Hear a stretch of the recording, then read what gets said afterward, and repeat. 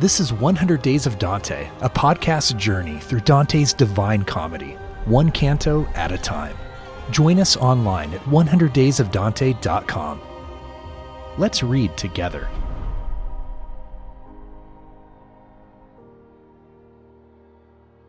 We are nearing the top of Mount Purgatory, getting closer to the earthly paradise.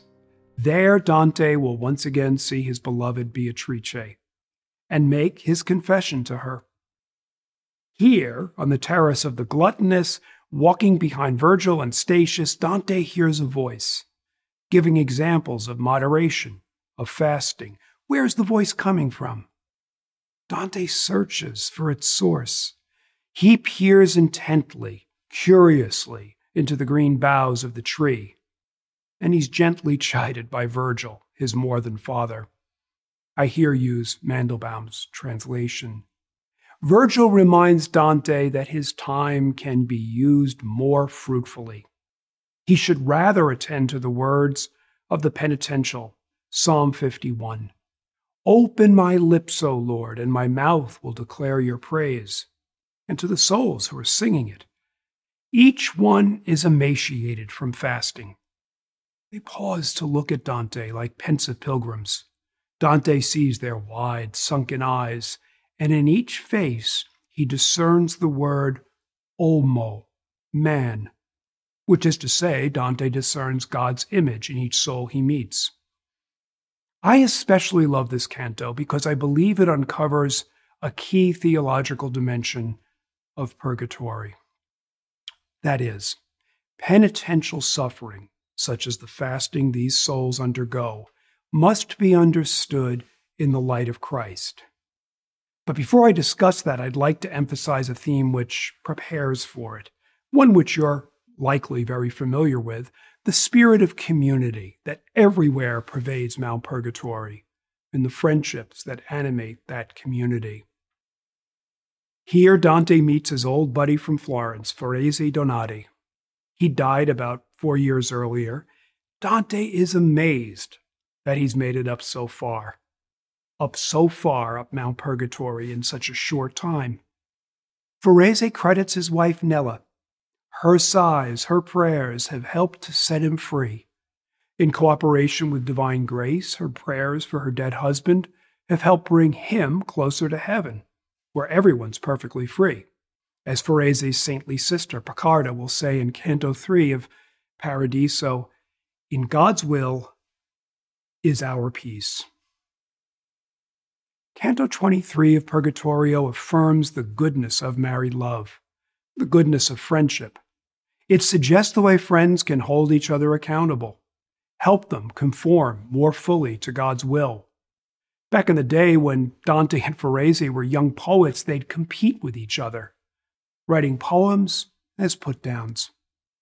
Toward the end of the canto, Dante remembers this rather degrading practice, and he says to Forese, if you should call to mind what you were with me, and I with you, remembering now will be heavy.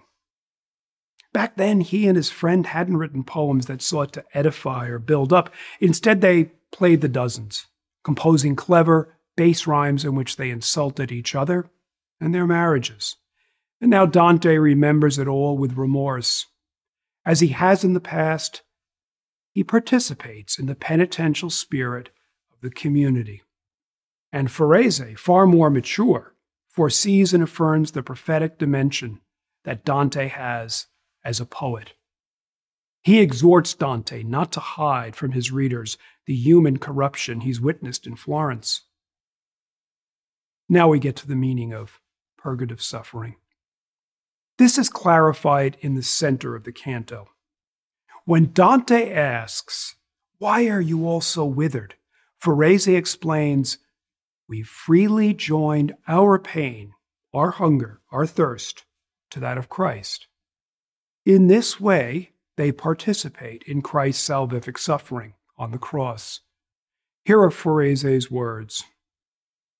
I speak of pain, but I should speak of solace, for we are guided to those trees by the same longing that had guided Christ when he'd come to free us through the blood he shed.